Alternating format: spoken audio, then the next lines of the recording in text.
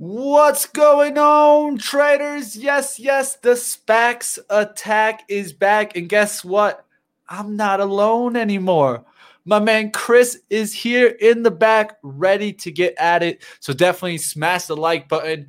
We got 4 deals today, guys. So we're going to be going into those deals. Stay tuned. And like always, smash that like, hit the subscribe, and let everybody know this is the SPACs attack. Tired of getting left behind on winning trades?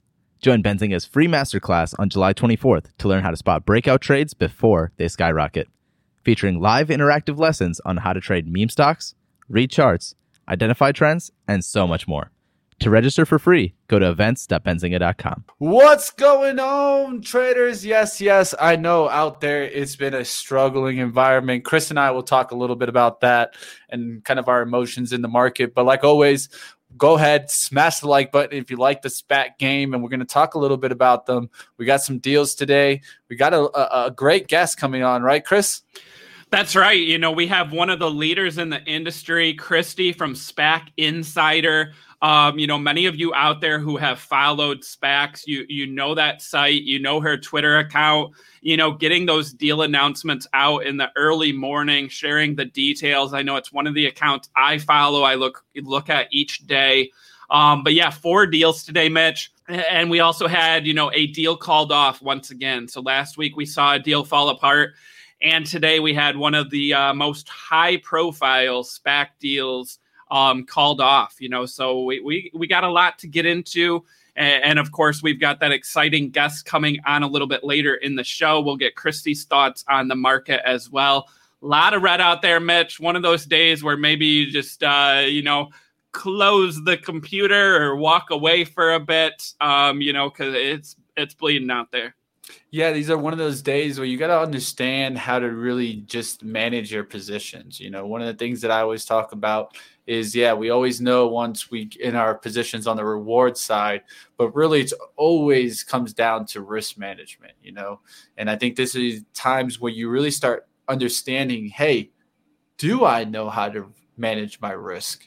And do I know how to go ahead and continue playing the game repetitively versus just coming in and out of the market?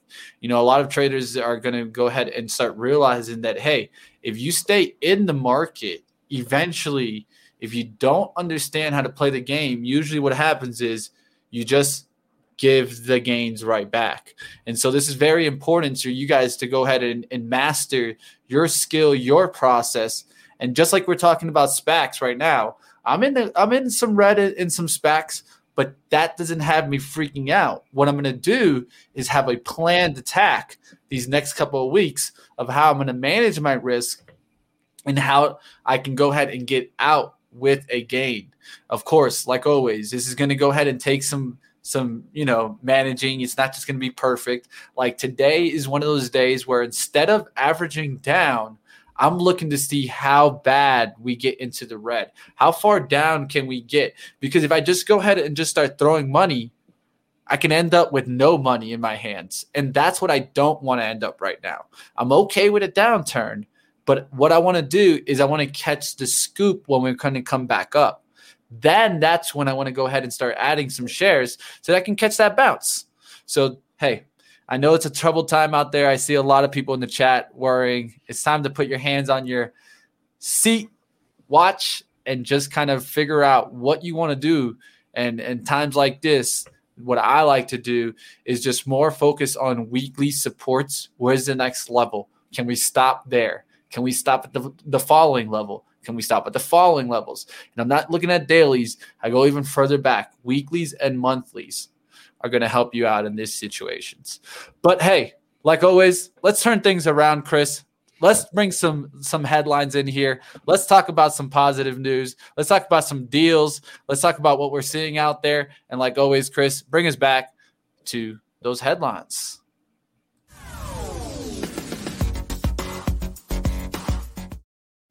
All right, guys. Yeah, let's get into headlines today. Up first, we have PSTH. So Pershing Square called off the SPAC merger to take the 10% stake in Universal Music. Will pursue a traditional SPAC merger instead. This comes after the SEC objected to the structure of PSTH. So remember that PSTH was going to, take 10% stake in Universal Music. They were going to create a SPAC. They were going to do, a new business combination as well. SEC essentially saying they weren't sure that that structure fell under the New York Stock Exchange listing requirements. They objected to it. Rather than get into a lengthy battle, Bill Ackman, decided, hey, we're not going to do the PSTH Universal Music deal. Instead, we're going to acquire a different company, but Pershing Square, the parent company that Bill Ackman runs, is still going to buy that 10% stake, apart from this SPAC. So still bullish on Universal Music, but they will not be doing a SPAC deal. So a couple big questions here now are, with PSTH back to the drawing board, how quickly will a new target be found? A lot of investors did not like the way the amount of time that it took for PSTH to find a target. Also, Ackman said, that they were in talks with a iconic company for quite a while. So, I don't know how many other companies Ackman has looked at. So I think this could be slow moving, or Ackman could, rush in to get a deal to kind of, get this SPAC out of the way. But shares trading down today around $20.30. That's close to net asset value. Also, the SEC now getting involved 2 weeks in a row. So that could be a trend to watch as well. We have Velodyne LiDAR, VLDR. Sorry to interrupt there. Go ahead. Just wanted to show a little bit of something here off of Ackman's kind of Twitter. And it kind of shows that he even was surprised, I think, in this kind of ruling. Just wanted to show here. He was talking about here on the 22nd how the next kind of, they were starting to do the analyst day. He was definitely looking towards this deal going through.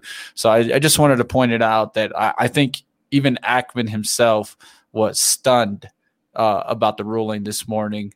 And I think that right there, it shows that, hey, just red flag, definitely start paying attention to the deals. How are they being closed? What is the deal? And also how much each company is getting. I think part of that, this deal was way too complicated for the investor to figure out how much they were actually owning of the company at the end. And with that being said, I think the SEC just kind of said, hey, you're going to need a degree or something just to understand this deal. So let's take this off the table and let's keep it to what it should be. And so I just wanted to state that, because I think there's two sides also. It's not a good look that we're getting this kind of deal to pull off, but it's also an understanding that I think even Bill himself thought this deal was going to go through, and now it's just turned around. Yeah, and we'll dive into this more with Christy as well. I was surprised that this one got called off, because we have had, months to kind of digest it. But again, Mitch, as you said, very complicated deal structure, which I think really kept people, from even wanting to invest in this deal. Velodyne LiDAR, VLDR, shares trading down. The CEO announced that he is leaving the company effective July 30th. No reason given. They're using a search firm to find a replacement. So the company also announced guidance. So fiscal 2021, between 77 and 94 million. Analyst consensus currently 93.76 million. So on the higher end of that, company will report financial results August 5th. So that's coming up fairly soon.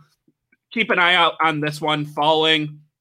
It's one of the LiDAR leaders, but again, a new CEO will be needed to lead the company forward. Couple vote dates set: RTP, Joby Aviation, August 5th, and SVAC, Sixtera Technologies, July 28th. We will add those to our calendar. On Friday, shares of ATM are up 1.1% on their deal. FGNA, their merger with OppFi approved. Shares were up 8% on Friday. We had EVLV, Evolve Technology, which changed over tickers this morning. Moving higher today, shares were actually halted. It's another one with heavy redemptions, low float, so keep an eye out on that one. Shares of Virgin Galactic, SPCE, also up today. Blue Origin flight coming later this week. That's the story I called out, that we could see another move up in those shares. Then we turn to our 4 deals. So we have IIAC, a merger with Zegna. This is a global luxury company. So the Zegna family will retain control, owning 62% of the company. Deal values the company at $3.2 billion. Vertical integration, made in Italy, started as a textile business, now has some iconic brands, including Thom Browne, which was one of the first luxury brands that ever was offered in China. Keep an eye out on this one. Well-known brands. They have a presence in 80 countries, 296 stores, annual sales of over $3 billion. This is an interesting one. One of the larger deals we've seen recently. And we have CPSR merging with Gelisys, which is the maker of Plenity, which is a weight management drug that was approved by the FDA. That's going to be the big story for this company. They're working on, their manufacturing for this coming later this year.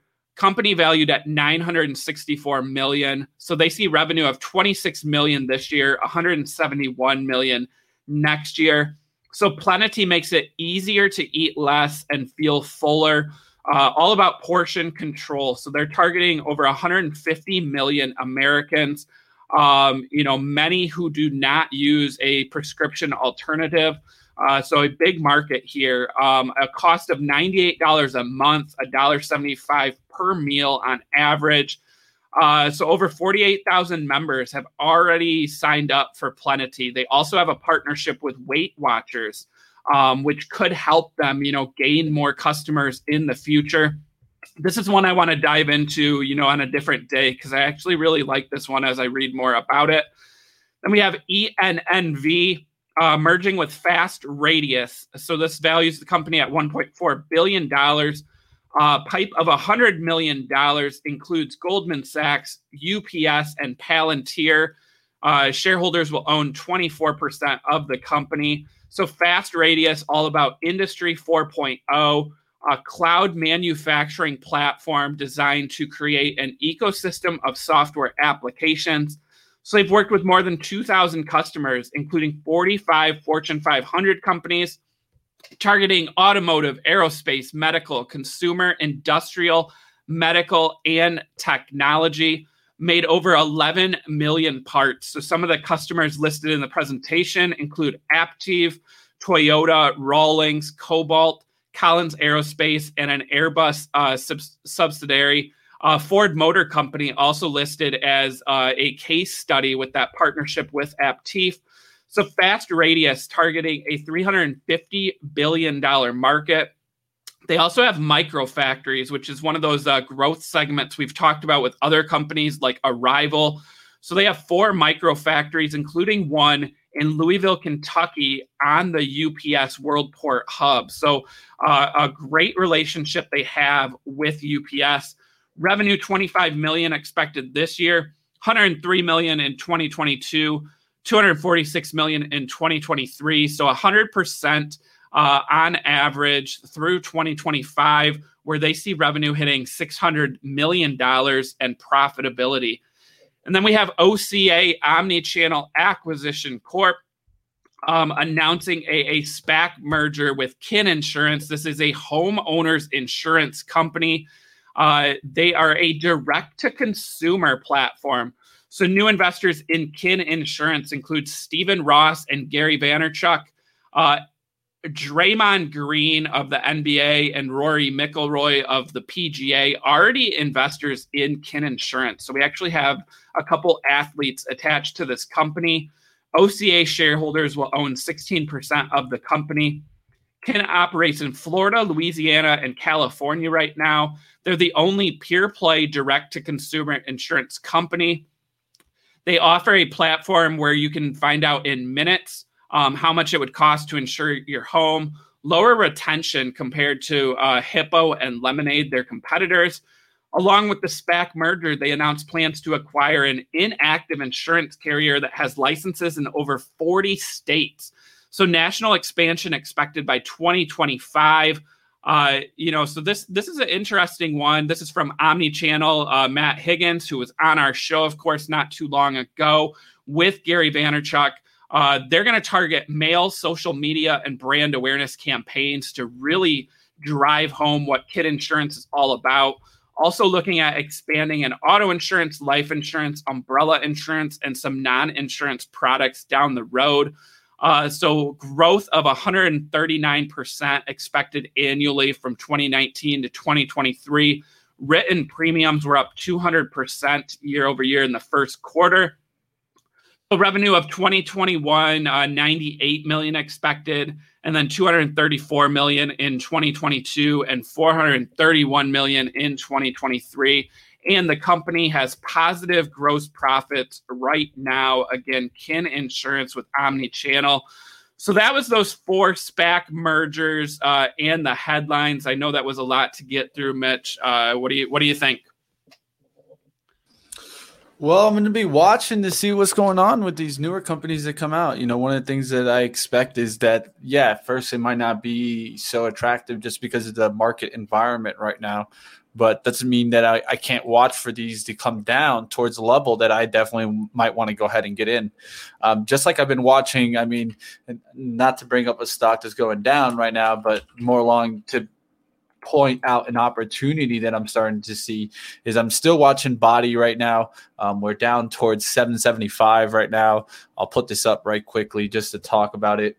Stocks like this is definitely interesting me because at the end of the day, we're talking about a company that's making money, right? There's revenue in this company. It's not like something that we're just going into foo-ha, talking about potentials. I literally am a subscriber to this company right now. So, I know what they have to offer. I've been in it. I use this really not necessarily on an everyday. I have it more along for my fiance that likes to work out at home. And some people do like to work out at home. So I think that's something that you're going to start seeing a trend that stays. And with that being said, I think in the long run that pays to the bottom line of Beachbody. So we'll see if we can hold this kind of $7 look. Right now we're at a low of $7.19. I would love to see it under that $7, getting closer towards that $5.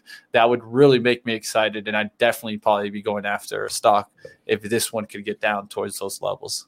Yeah, definitely. Revenue and recurring revenue, right, Mitch? You pay them a monthly, figure to keep that plan, and they have millions of customers who do the same. So that's what we like to see, right? Yep. Is recurring revenue. So that's an interesting one. And also, Mitch, as we see some of the COVID concerns and the work from home trades start to pop up again.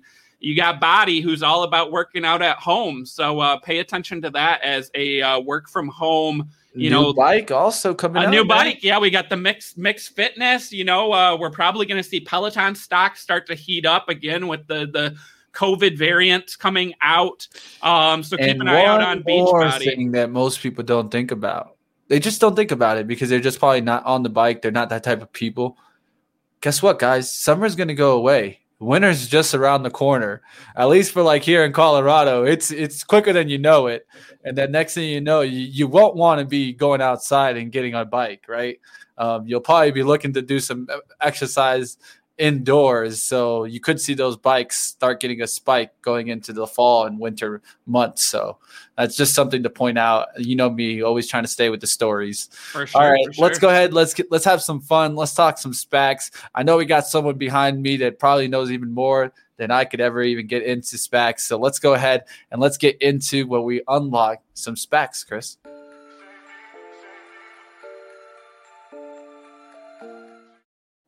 All right, guys, super excited.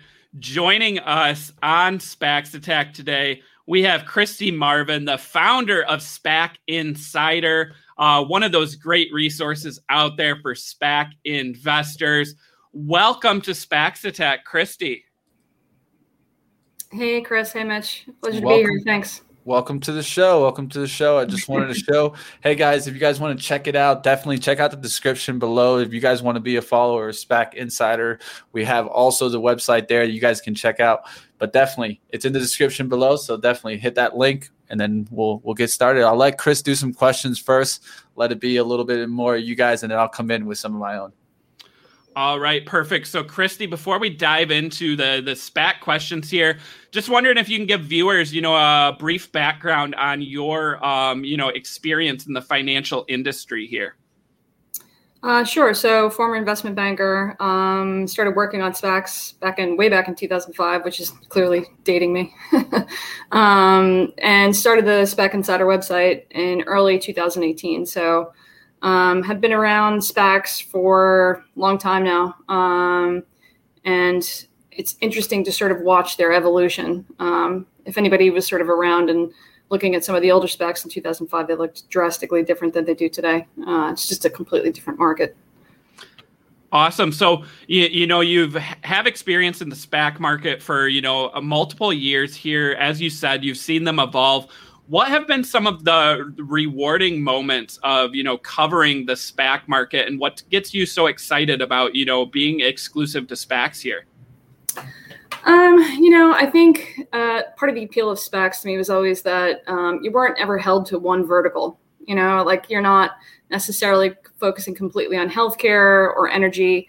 The really interesting thing about SPACs is you get to see deals done in, one day we're looking at a space deal, the next day it's a biotech deal, the next day after that it's, something completely different to that, so it's never dull. And I also really like that the structure is constantly evolving. So there's always something new to sort of chew on and try and figure out. And, if you like puzzles, SPACs are a good puzzle to try and figure out.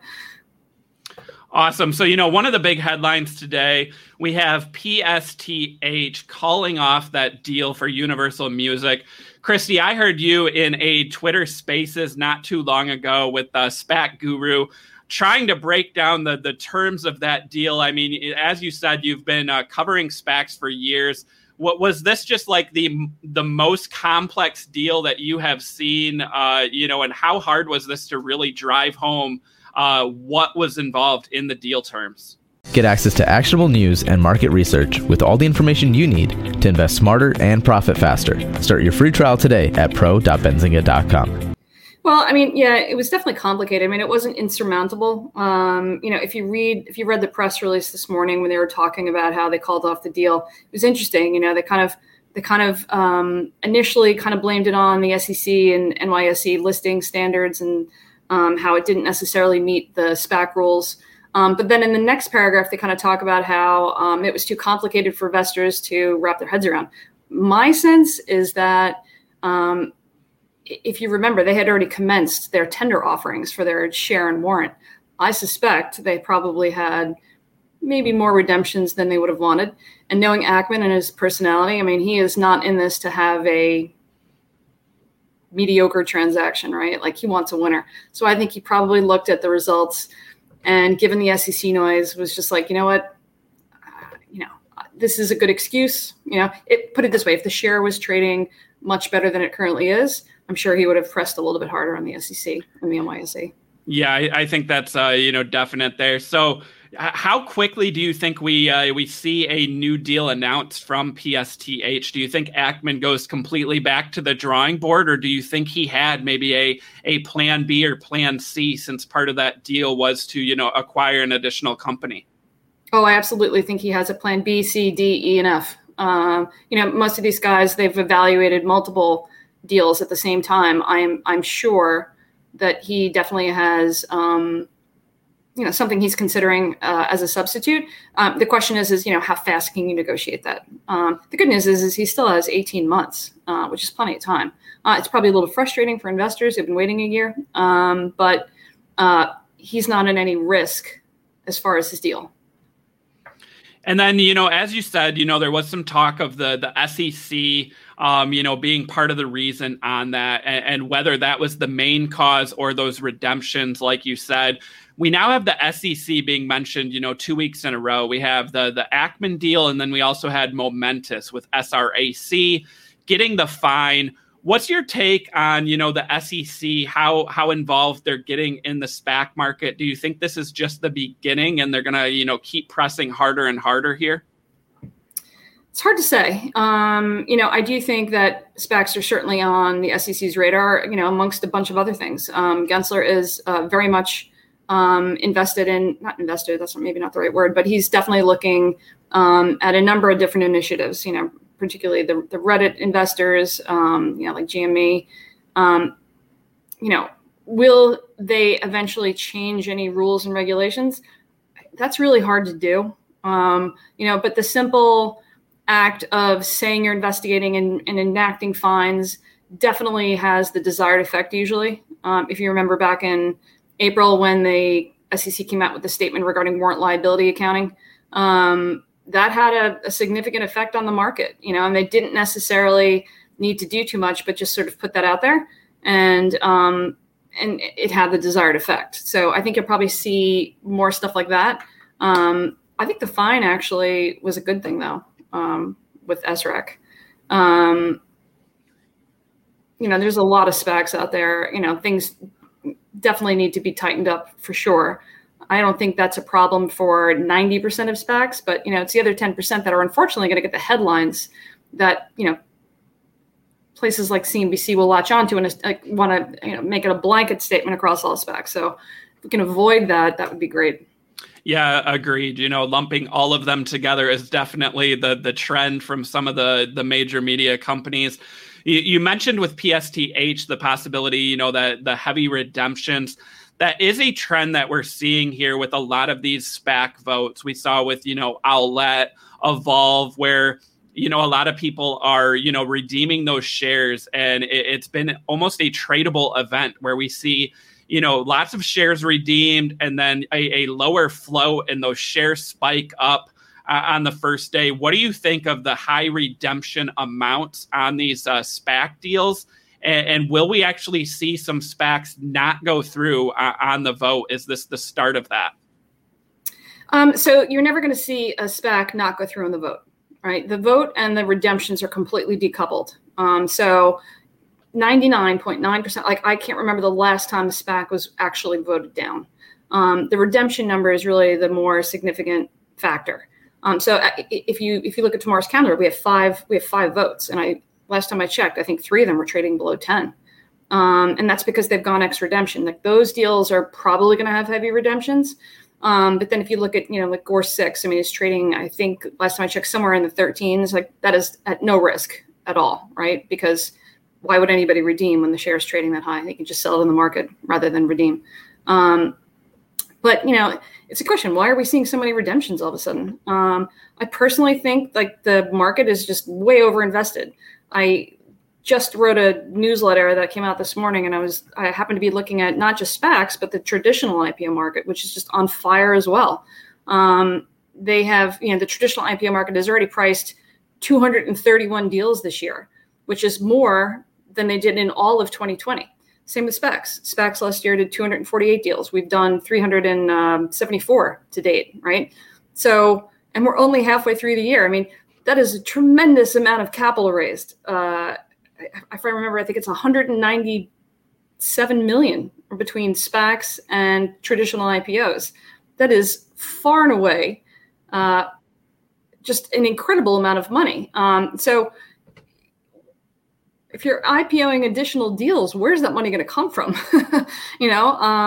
So the other thing too is you're going to start to see things like rotation of capital, and which is kind of like what we're seeing here. So at an announcement, at a vote, you'll see people selling to free up capital for the next deal.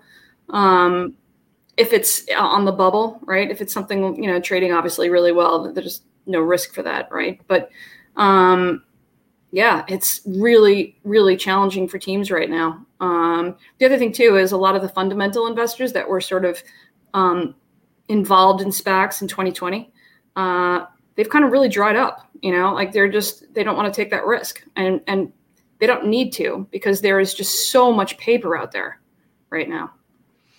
So you mentioned the massive number of SPACs that are out there, the large number of deals we've seen. So we had 7 deals announced last week. We had 4 deals already announced today. Do you think there's any average number of deals that need to be completed a week to kind of wash out these existing, SPACs that are out there?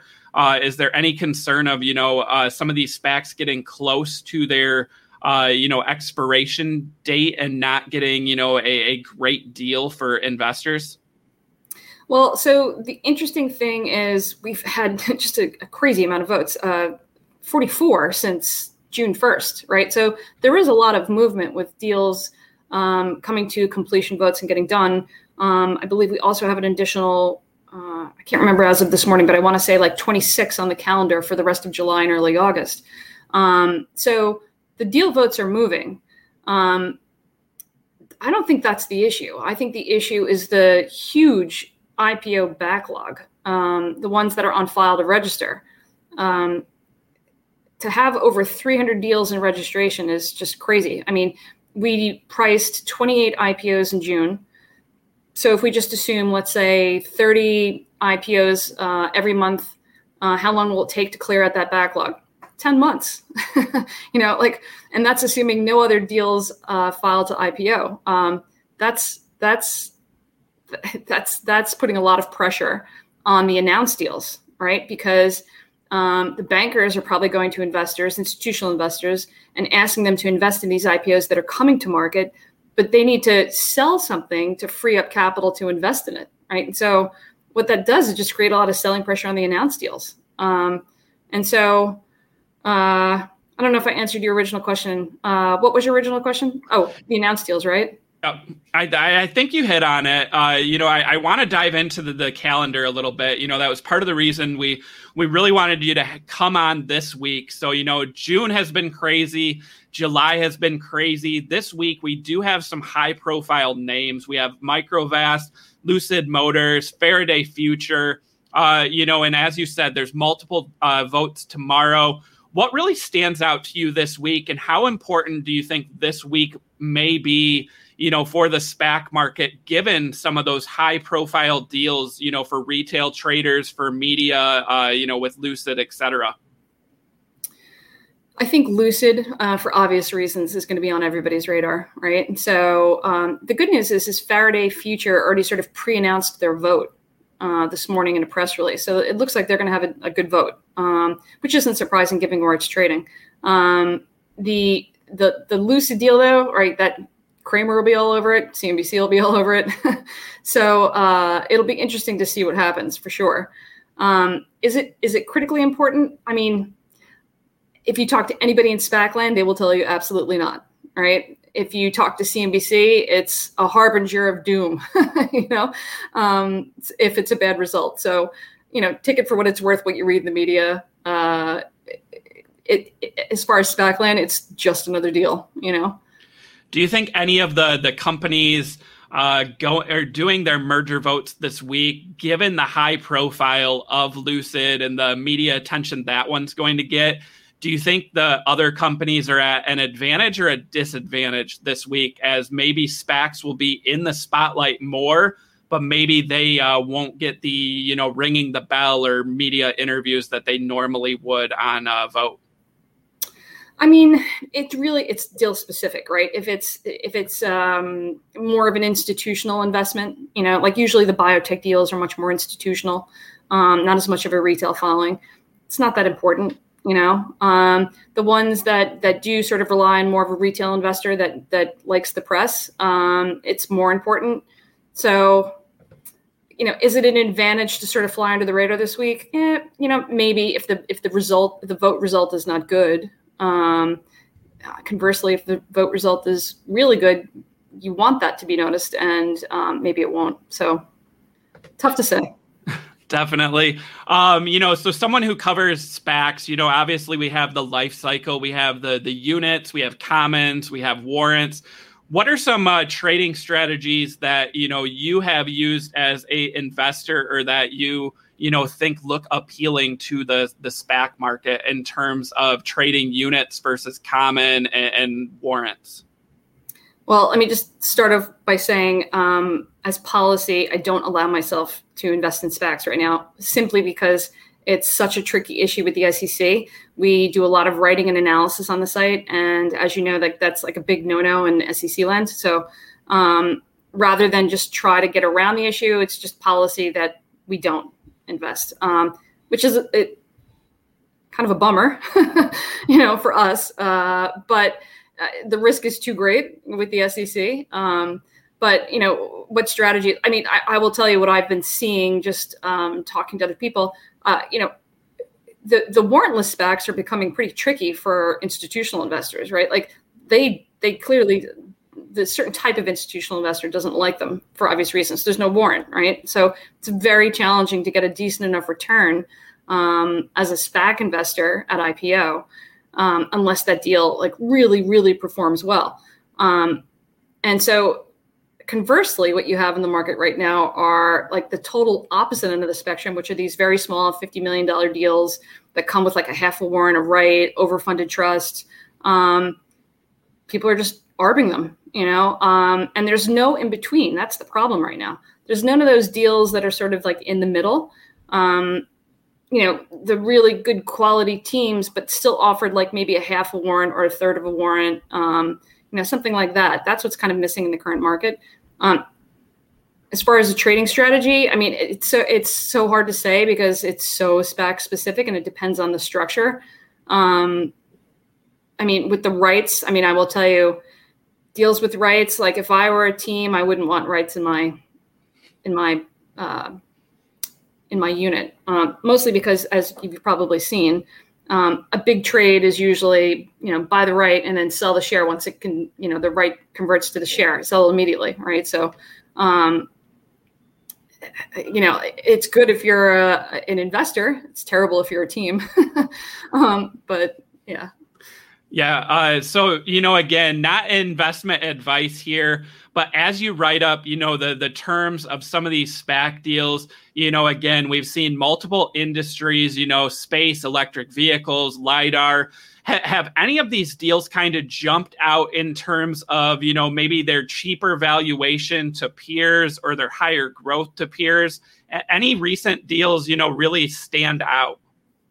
I mean, yeah, the Ginkgo Bioworks one always was such a mystery to me. I just don't understand why that's not trading better. And I only can maybe assume that it's because it's a biotech deal and it's a little bit harder for people to sort of like wrap their heads around what's actually going on with the science there.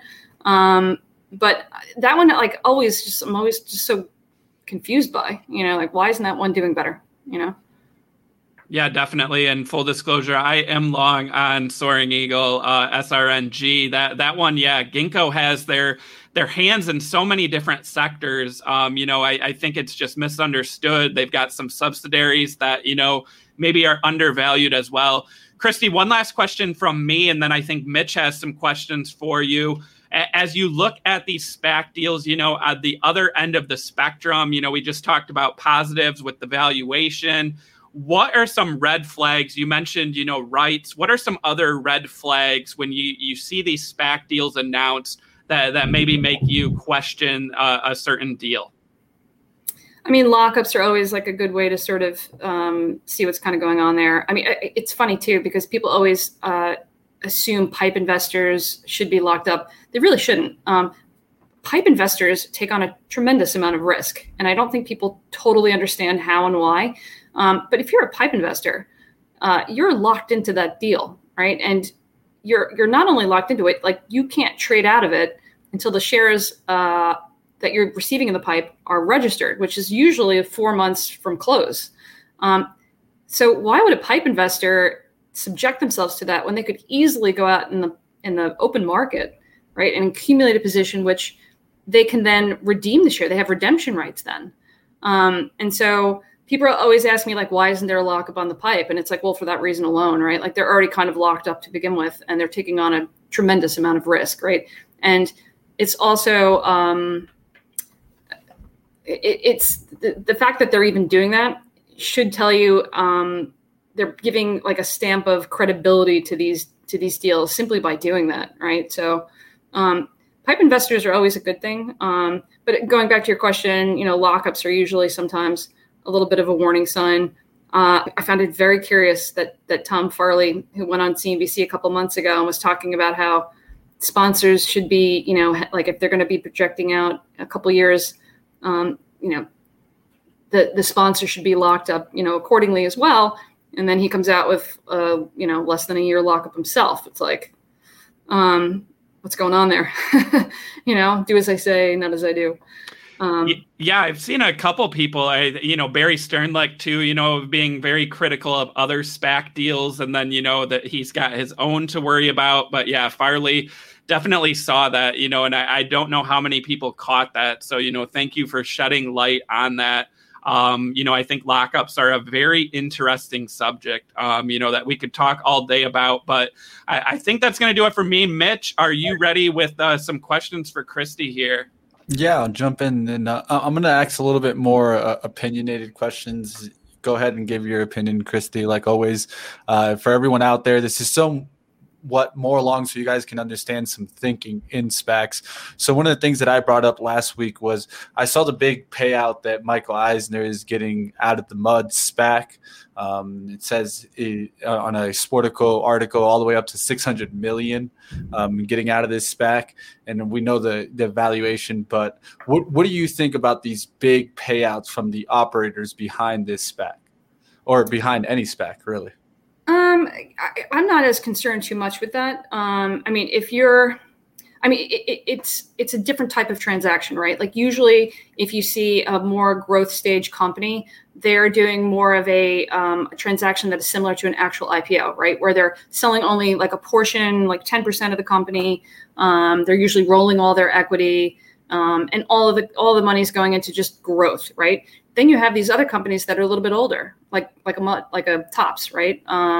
Or sometimes it's part of a private equity company's portfolio, right? And they're looking to take the mark on that valuation, right? So it's just a different type of transaction. An older company where the original founders want to take a little bit off the table, like that's a typical M&A transaction, and that happens a lot in SPACs.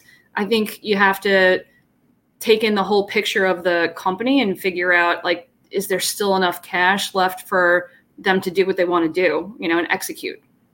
Excellent. Definitely. That's what I pay attention to. We got to have the cash. I mean, we need some money, right? So lately we've been seeing a lot of what so-called short squeezes in SPACs. So one of the things that I've been talking about is, do you feel, and I'll ask you, do you think institutionals are taking bigger and bigger sides on the short side against betting essentially SPACs? I'm sure. But you have to remember, it's sometimes challenging to short SPACs for a bunch of different reasons. One, sometimes the float is just so low. The other thing too is, I've heard that in order to vote, most institutional investors will keep their shares in a cash account, which means that the bank then can't lend the shares out to so that people could short it. And so like the amount of available shares eligible to be borrowed is reduced as well. And sometimes just the cost on shorting it is just so prohibitive. It's like, why even bother? Having said that, yes, it happens. In certain deals, probably more frequently, for obvious reasons.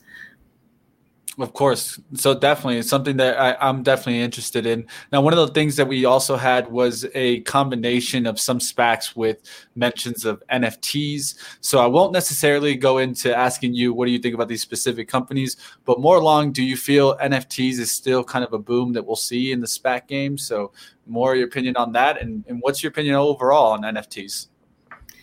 So NFTs, I feel like they were hot for a minute, it's kind of calmed down a little. I would be very concerned if the NFT was sort of like the main play in the deal. That shouldn't be the main focus of a business that you're acquiring. If it is, I'd probably be a little bit concerned, just because it is so new and subject to, whims of what people consider is in style, so. Yeah. I mean, you saw it also, I'm sure, back when we had like that Bitcoin boom, when everything was just trying to include Bitcoin, anything in the cryptocurrency. So I'm sure we're seeing kind of the same game, right? Let me go ahead and bring Chris back here. Looks like we got some questions from the chat. We'd love to do that. So definitely in the chat, if you're out there, you got a question for Christy, this is the time. Drop it in. Hurry up. Yeah, I don't see a ton of questions, Christy. We did get some positive comments here, though. A lot of people just appreciating how real you are about, the SPAC industry and, providing us with, some facts for the industry and, some opinions as well with some of Mitch's questions. I do see one question here talking about owning SPACs through like a Robinhood. So you can't buy units on certain brokers. Do you think that's something that ever changes where SPAC units and warrants will be traded on like a Robinhood or a Webull? Or do you think that's going to remain, for the larger, more established brokers? Well, I think SoFi, right? Chamath. I mean, I don't know, maybe but I would assume that you can on that one. If not, someone should tweet Chamath. I think you can on SoFi. I think that's one of the things that they've adapted to there. But I know, a lot of people use Robinhood, a lot of people use Webull, and that's one of the big questions we always get, right, is why can't I buy warrants, on those brokers? So do you think that's coming in the future? Well, I don't know, and here's why. The SEC, right, like they're all about trying to protect the retail investor, and because of that, they consider warrants a little bit more, a challenging investment to understand. And so I have to imagine that there's not a lot of effort being made by Webull, right, or Robinhood right now to do that, particularly in light of Robinhood's pending IPO, right? Maybe post IPO they'll take a look at it, but the SEC, right, like is sort of that unknown factor right now, which may prevent them from really looking at it more closely. Definitely. And then one last question here from G-Man asking about the harm that the redemptions do to the cash position. So, when we get these SPAC deals announced, obviously, it's based on the amount of money that they're going to get if the deal goes through 100%. They lay out their growth plans. What kind of impact could it have, when we're seeing over 50% of shares redeemed, less money go to those companies? Do you think it means we see a share offering sooner than later from these companies, or is it just, lower money for your growth ahead? Well, so a couple things. Usually in SPACs, there's almost always some sort of minimum cash closing condition to the deal where the company can exit or terminate the combination if there isn't enough cash at closing due to redemptions. Sometimes they will waive it. That happened last week with was it Ardius? I can't remember which one, but they had significant redemptions and the company opted to just waive it just to get public. In a case like that, yeah, they're probably going to have to raise money pretty quick, right? However, I will say that a lot of deals, they've sort of backstopped the trust with the pipes. So they may have a minimum cash closing condition of 200 million, but they'll have a pipe that is 200 million, right? And so they've already sort of anticipated that. They've backstopped it. In a case like that, like it's not as much of an issue. But what's interesting too is what you're starting to see a little bit more frequently now in anticipation of this is you'll see structured into these deals, founders promotes being subject to forfeiture and cancellation if there is redemption. And the reason for that is if they didn't, like if you had $100 million SPAC, right, which means the founders have 2.5 million shares. If you have like 60% of the SPAC shares redeemed, those shares are canceled. And so the post-combination, the founder shares, which were originally estimated to only be like 4% of the pro forma shares outstanding post-combination, are now going to be like 15%, right? And that dilution to the company is just not palatable. And so you're seeing them have to cancel some portion of the founder shares dependent on redemptions. Yeah, definitely. Great points. Christy, I know you've had a busy morning. We had 4 deals announced. We had PSTH calling off that deal. So we're going to let you go. We appreciate your time. Again, for anyone tuning in, Christy Marvin, the founder of SPAC Insider, you can find all her information in the description below. Make sure you follow her on Twitter as well. Christy, thank you so much for joining us on SPACs Attack. We look forward to having you back on the show in the future. Thanks, Chris. Thanks, Mitch. Pleasure being here. Thank you. Bye. All right, guys. Another great resource here, SPAC Insider. One of the top names out there. We wanted to bring her on, right? And you guys, it seemed to really enjoy her in the chat, right? Very open, very honest, right, Mitch? Providing great insight into the SPAC market, what some of these deals mean, what that redemption means, what the PSTH deal means. I mean, you guys got to hear it today, when that deal was called off. And, I think that was some great information. What do you think, Mitch? Yeah, it's something definitely to keep a watch out. And one of the things that I liked that she talked about was just when we actually start looking at these deals, you really need to understand that it's separate. It's not just all in one basket. I think that's what she clearly points out there is that, hey guys, let's not look at SPACs all under one name. That's just the asset class right there. And then that really doesn't have anything to do with inside the deals, how the redemptions are going to work out, where the valuation is, what the business is, does it have revenue? There's so many other questions you need to be asking versus that one question. Yeah, she called it 90%, 10%, right? You got 90% of these SPACs, following the rules, laying out their terms good. And then you got 10% where maybe they're, kind of hitting on those lines and maybe going a little too far, as we saw with SRAC. And, she actually said, right, maybe the SEC is needed to make some changes. And, I think that's true, right?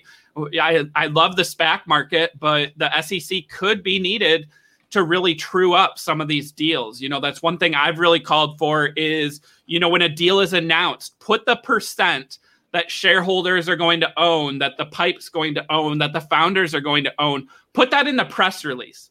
Don't put that in the presentation where you have to go all the way to the last page of the presentation to see the pie chart, right? Put it in the press release. Lay your terms out, be fully transparent. So that's something I look for, with these deal announcements. But guys, let us know if you want Christy to come back on the show, in the future. Press 1. I enjoyed that interview, Mitch, and I look forward to hearing more from Christy. As someone who knows a lot about SPACs, I still learn stuff from some of these experts like Christy all the time. So a great resource to have here. All right, so let's go ahead. Let's take a look here at our watch list, see what other stocks we got moving out there. Right now, we have, of course, Owlet bouncing back about 12.5%, really just getting back above that $10 level. So good level there for Owlet. And if you got it on that dip, I mean, hey, you're definitely not mad about that. And if you follow me on Twitter, you saw me call Owlet out on Thursday or Friday from vacation, right? That they had heavy redemption. The float was going to be smaller on this, and I thought it could make a move. And, you have Owlet, as Mitch said, getting back above that $10 level. These shares were around 9 something, at the merger vote date past the redemption period. Mitch, another one moving that's newer to our watch list is AvPoint, AVPT. We had TJ on not too long ago, right? And he talked about how they were going to introduce some new products. Also how they were going to get some analyst coverage, right? You have shares up 11% today. I know they got an analyst note last week, as TJ said on our show, right? This is one where it looks like maybe it bottomed out, but below $10, and it could be headed higher with some of these analysts coming in, and supporting this company. What do you think? Yeah, I mean, definitely one thing you are seeing is U-turns, right? And so one of the things that you see there is volatility, meaning that you can make money and you can lose money here. So one of the things is you got to start, if you're dipping your toes, I don't mind that. I can see why you'd want to dip your toes if you're going to get 10% pop backs. But definitely just be careful. right now you're going to see a bunch of multiple lows. So we're going to see if those lows hold in the next couple of days. But if you did take your shot and those are what you're risking off of, understand that, hey, all right, so now I got my point in the sand. Let's see if this really does get some momentum. One of the things you want to be seeing is some good volume coming into your stock today. That could show some sign that, hey, people are buying the dip. Can you pull up EVLV Evolve? So this is the one that started trading today, right? Under the new name, the new ticker. If you scroll back a little bit, yeah, look at that. So, man, Mitch, I mean, this thing was trading at like $9.50, right? It's post redemption. You can't redeem your shares anymore for net asset value. And then what did we see? We saw a huge spike today. But how long did that spike really last, right? Yeah, because that's again, dangerous. this becomes a low float trade, right? Because you had heavy redemption. So this is something that Mitch has cautioned, looking at the chart, and I want to caution too, right? It's a tradable event when we see these low float names, but it's also a trade that many people are getting into, and they are more than comfortable selling on that initial spike. So don't be caught just chasing some of these low float names, as it's really a one-day trade. And if you missed out, you could actually see these shares go right back down below $10 in the next couple of days. Yeah, one of the things that you can clearly see is it's not too big of a share size either. So just be careful too. It's not just load the boat and play like this. This has a lot to do with understanding what supply is on the ask side. And so one of the things that traders will do is they'll start looking at further out on the level 2. Where are there some big sellers maybe lining up some orders that we can attack, because you need supply on that side for you to go ahead and buy up and push the stock up. So this is really when it comes down more into day trading skills and an understanding of order execution, and also understanding how you can really look at the order depth, which is really going to matter here. And so just be careful. I don't think that, no one can make this trade. Yeah, there's some skilled traders that are making these trades right now. They're understanding that these pops are coming, and they're ready right at the open. As you can see from this stock, 9:30 open right here at 10:50. And in less than 2 minutes, we're up there at 1290s. So that just shows you right there that hey, that's some high volatility. And with that being said, one thing that you might see on a stock like this is when the spread goes gapped. And the spread can gap 20, 50 cents. And so you have to understand that hey, my out might be the only way I can get out is maybe on the bid side, 25 or 30 cents down. So just take that all into consideration, learn from it. And if you are a day trader, you're trying to nail a trade like this, understand, like Chris said, that, hey, these pops aren't lasting. They're coming up, down, up, down. So with that being said, you have to catch the momentum at the right timing. Yeah, and there's going to be a lot of that this week, Mitch, right? We've got tons of votes this week. Timing. We've got lots of them, as Christy said as well, trading under $10. So I think we're going to see some heavy redemptions, right? Obviously you're Lucid, you're Faraday, you're not going to see the redemption, right? Because they trade well over that $10. But any of these ones that trade close to that $10 level, you're going to see heavy redemption. And then as they change to the new ticker, you're going to see those volatile swings because the float is decreasing in size. But be careful. Don't get caught chasing these. We've got a big week for SPAC votes. And I don't want anyone to, get caught chasing these things up high. Yeah, be careful. There are a couple names out there, but I can at least say that a majority of my top 5 or top 6 stocks are stocks that are doing those merger votes or have already switched over. So that's one thing to definitely point out. So it doesn't seem like it's like a new announced company, new announced deal companies at the top. And so with that being said, I'm leaving those companies alone right now. Those are, I'm stepping out of those. I'm just not focused on those. Once they come into, let's say, merger vote day or something else, I'll be paying attention to them. And Virgin Galactic trading higher today, guys. I called that one out, right? We got the Blue Origin flight this week. Again, it's a tradable event, but if that Blue Origin flight is not successful, if it has problems, and probably regardless, You could see Virgin Galactic shares trade down over the next couple days. This thing rallies into news, but then we usually have the sell-off on the back end. So be careful chasing Virgin Galactic higher as well. This is one that I own. I've pointed out many trends with this one, many stories. Pay attention to the story and don't chase, too late in the game.